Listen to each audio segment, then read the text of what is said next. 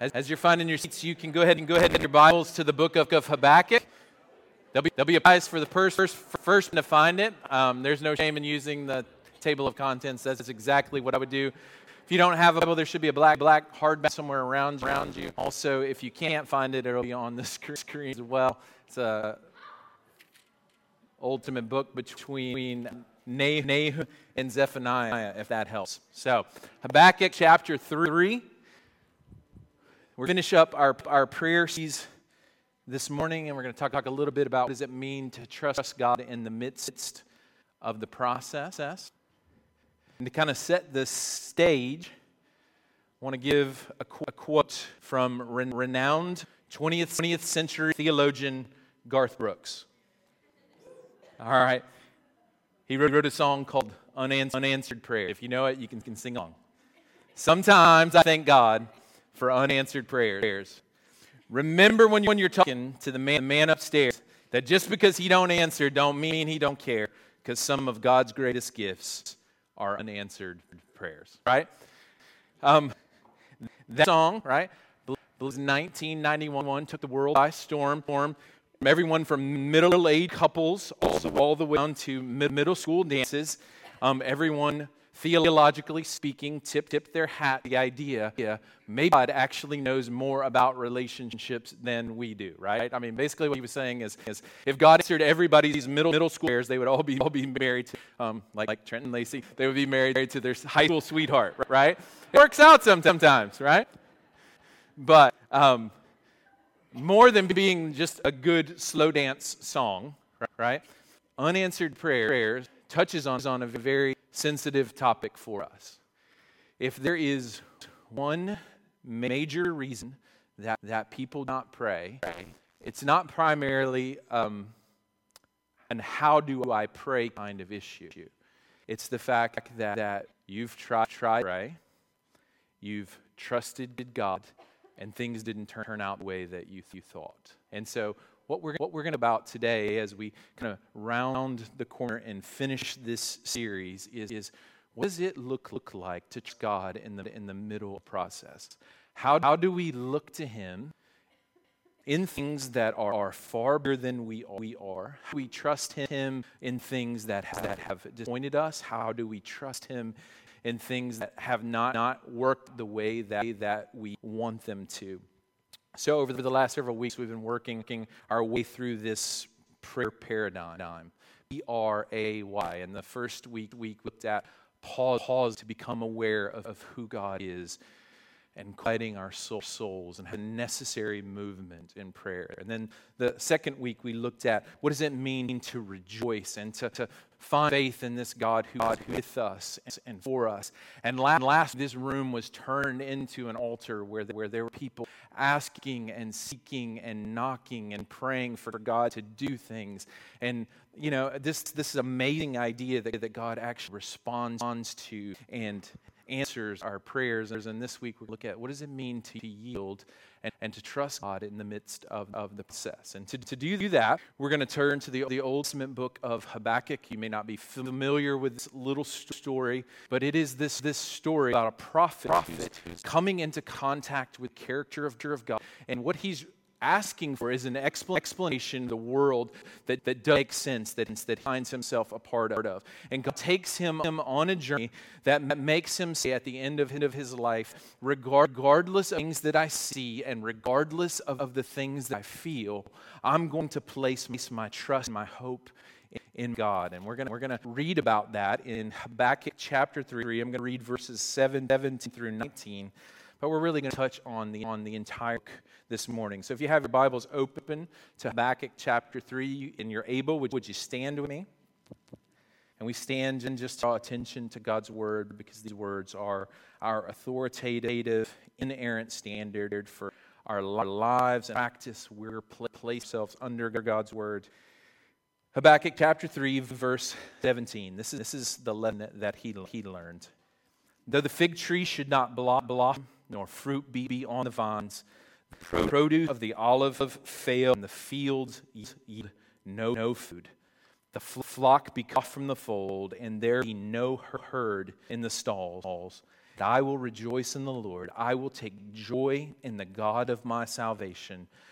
God, the Lord, is my strength. He makes feet like the deer's. He makes me tread on my high places. To the choir master with stringed instruments. This is the word of the Lord. Thanks be to God. All right, you may be seated. Let's pray. Father, so much now we want to come to a place of rest and trust, faith in who you are in the midst of whatever we are going through. We thank you that you give us tangible pictures of what it means to trust you. And I thank you for this book of Habakkuk that shows us what it means to trust you even when life doesn't make sense, when it seems like evil is in the day. So I pray for all of us here that those places don't make sense for us, that you would shed light on, and that you would come in, that you would sustain, and that you would answer, and that you would respond to our prayers. And we collectively, as your people, rejoice in who you all are and what you've done because you are trustworthy. It's in Jesus' name we pray. Amen. So I love this little book. Actually, I remember when I was studying kind of in seminary, one of the first sermons I ever did was just on the little book.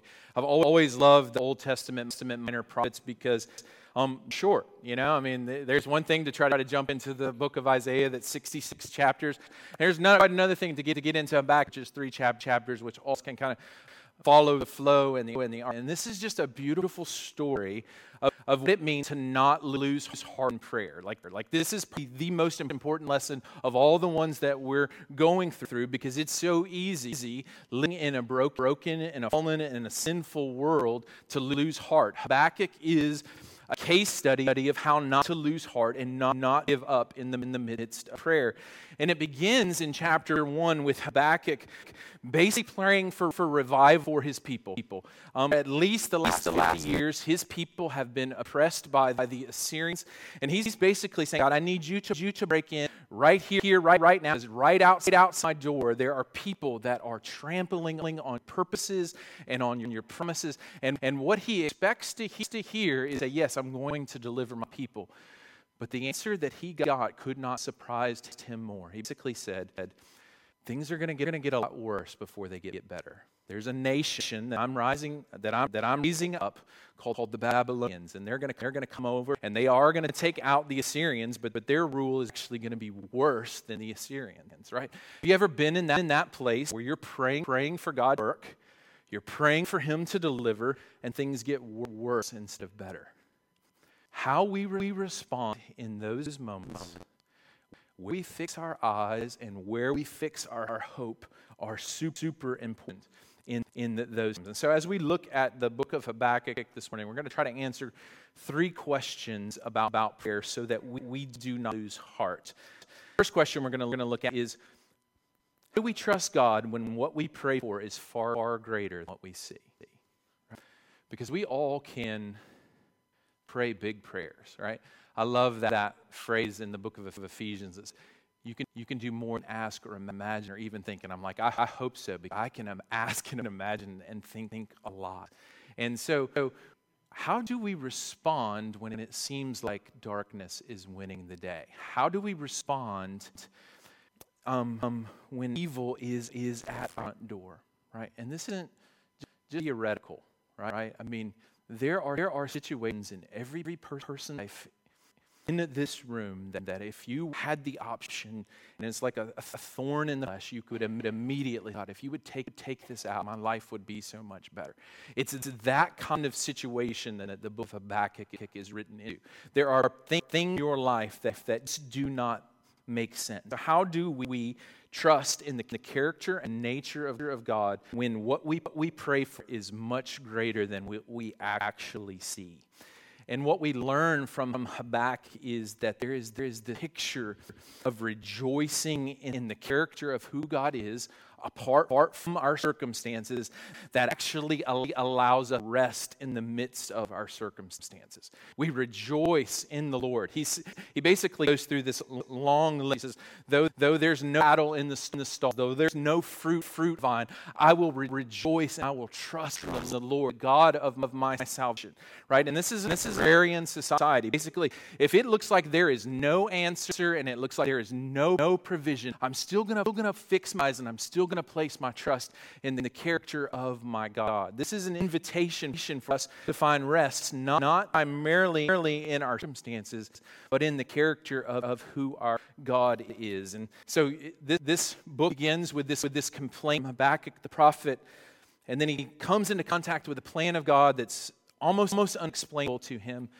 But God sustains him, and he gives him this picture in the middle of the book. And I want to share a couple of verses that kind of helps us understand what God wants us to latch onto. Chapter 2, verse 14, God gives Habakkuk the end of the story. And this is the end of the story for everyone who places their faith in Jesus. He says, for the earth will be filled with the knowledge of the glory of the Lord, and waters cover the sea. One of the ways that we can persevere and we can trust God in the midst of difficult, when life doesn't make sense, when what we pray for is greater than what we see, is by fixing our eyes on that day when the glory of the Lord will cover the earth as the waters cover the sea. That's the end of the story. But how do we actually live in the middle of the story? Because it's the middle of the story that's difficult for us. Every well-written story has, a beginning where the characters are introduced and has an end where it comes to a climax and a conclusion. But even Hallmark movie, for crying out, has a little bit of tension right in the middle. It may only be for 30 seconds, but it's that 30 seconds where you wonder, a couple's actually gonna make it. Surprise, they make it every time, right? That's one thing, to see that on a Hallmark movie. It's another thing to see that played out on the pages of Scripture, but it's quite another to live in the middle of the story when it's your life, right? When life doesn't make sense, when evil comes knocking at your door, when you get a phone call that you did not expect. Do we live? And this is maybe one of the most repeated verses in all of the New Testament, and it comes from this little book, Habakkuk 2, verse 4b.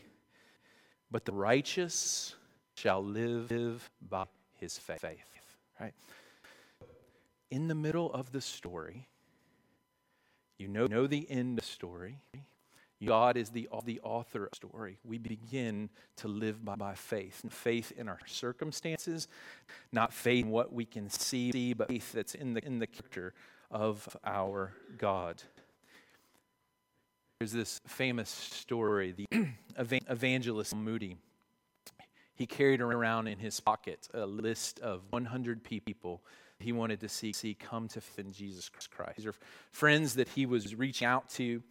So by the end of his life, 96 of them had given their life to Jesus Christ. They followed him. And at his funeral, 4 more that heard this story actually gave it. God answered his prayer that all 100 came to faith. So the point is not necessarily that God answered the prayer, but I want you to think about how that played out D.L. Moody, right? There was a day when there was a list of 100, and one person came to faith. There was another day, maybe 2 or 3 came to faith. And that was played out over a lifetime, right? Oftentimes, like, we don't know how the end of the story is going to be, but faith is what sustains us in the midst of just the reality of living in a broken and a fallen world. And it has been not only my personal experience, but it's been my pastoral experiences as well. Oftentimes, we pray for deliverance, and it is painfully low, right? It's at those moments that we need God to reveal himself as the God that sustains us and keeps us. We place faith not on our circumstances, but on who God is. The message of the book of Habakkuk is that God's absolutely faithful and trustworthy, that he's able to turn evil and work it for good. The reason that we can trust God in the midst of this that do not make sense to us right now is that there was a day when God himself did not answer the prayer of his own son. Aaron referred to it during worship. There was a day that it's like darkness was winning. And the Son of God knelt in the Garden of Gethsemane and he said, "Not my will, but your will be done." The reason that we know that evil will not win the day is because Jesus Christ endured evil on our behalf so that we know that regardless of whatever we face, we have the end of the story, that the knowledge of the glory of God is going to come to rest on our lives, on our city, and in this world. He endured the silence from heaven so that we know that one we will experience life from him. So we can trust God in the midst of life that doesn't make sense and when we pray things that are greater than we see. Now, as we bump up into the story, there's real issue that arises. And I think this is one of the primary reasons that people give up on prayer. So this is a little bit excursus. How do we persevere in prayer in a world that's filled with evil and injustice? If you are going to pray, you are immediately going to be confronted with the reality of evil and injustice. I've seen so many people have their faith shaken to its core or downright give up on their faith because of this issue, the problem of evil. Now, I wish I could solve it all for you, but I want to give you some handles because I think there's some ways that we can respond that helps us to actually persevere in prayer in a world that's filled with evil and injustice. And as I was reading this book by Pete Grigg, the one that this series is based on, how to pray, a guide for normal people, he gives three categories that help us to think through the problem of evil. And this is God's world, right? Oftentimes, and this is the plague of living in the West and living in a world of affluence, that we can insulate ourselves and isolate ourselves from the fact that we live in a Genesis 3 world, right? Although Jesus has come in the flesh, although he is conquered sin and death and hell and the grave, we still live in this tension of a world that's still filled with sickness, that's still filled with injustice, that's still filled with brokenness, that's still filled with bodies that decay. That is the norm in a Genesis 3 world. Now, Jesus came into the world and gave birth to a new kingdom, and bodies are still being renewed. The reality is the mortality rate for fallen humanity is 100%, right? Oftentimes we're going to be praying of things that are the consequences of living in a Genesis 3 world. Sometimes God's pleased to answer those prayers. Sometimes the reality is God said in the Garden of Eden, as soon as you eat this fruit, Adam and Eve's disobedience and then our own disobedience, you will die, right? All of us will decay. All of us will die. That is a consequence of the fall. And if we don't do justice to that, right, we can lose heart in the midst of if God were doing something strange or something that he didn't say that he was going to do. There are real consequences to living in a Genesis 3 world. But this is how you respond, right, in the midst of God's world. Romans 8 talks about creation itself groaning under the weight of sin. If you're experiencing the consequences of living in a Genesis 3 world, what you do is you groan and you long for the redemption of God to come and to bear weight. And God is oftentimes pleased to give us mercy and to give us grace and to help us to persevere. But one category to be familiar with is God's world. The second is God's war, right? We all refer to this. As she was helping us with worship, Ephesians 6, there is a real battle going on, right? There is a cosmic war between sin and people and evil. There's a real enemy to our soul, wants to undo our faith. Much of the evil and injustice in this world is not just random acts of violence, but it's spiritual evil. I ever traveled in a foreign country. I mean, you get off and the evil is absolutely tangible and palpable, right? And that's not because nothing there. It's because there's a real spiritual darkness at work. You can go around our city, and we do often drive around our city. There's pockets of spiritual evil. There's a real battle. But the same that she encouraged us from Ephesians chapter 6, the way that we respond in the midst of God's war is fight, right? We pick up the shield of faith and the sword of spirit. And often when we're praying about acts of injustice, like I think we're mostly passive in that.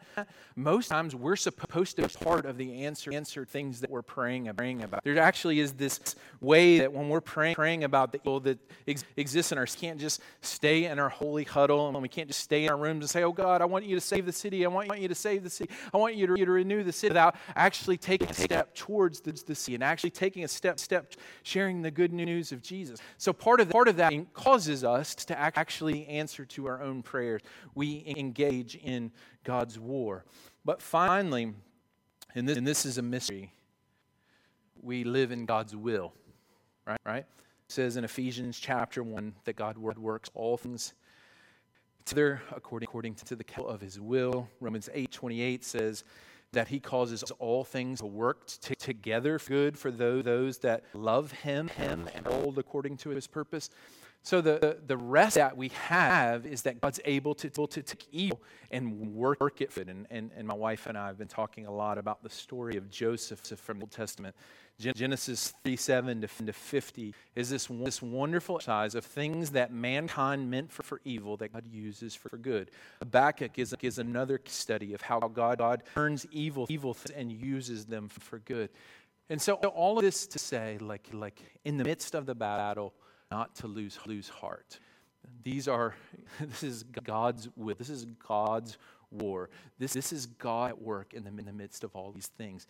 He's the one that is our champion. And I think this is helpful. Tim Keller says this. He says, God always answers your prayer in precisely the way that you would want them to be answered if you knew everything that he knew.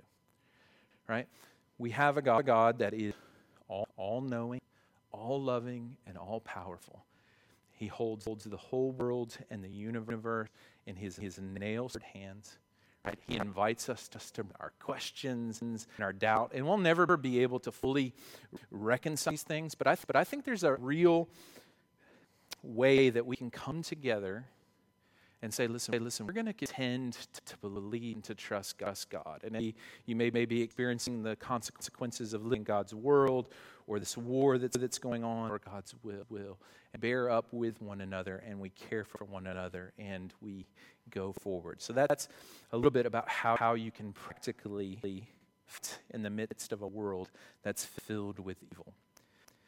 Finally, how does God strengthen us through prayer? Chapter 3, verses 18 and 19. These are so helpful. He says, "Yet I will rejoice in the Lord. I take joy in my salvation. God the Lord is my strength. He makes my feet like the deer.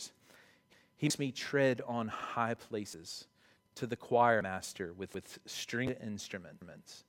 So there's real hope and real strength in these verses.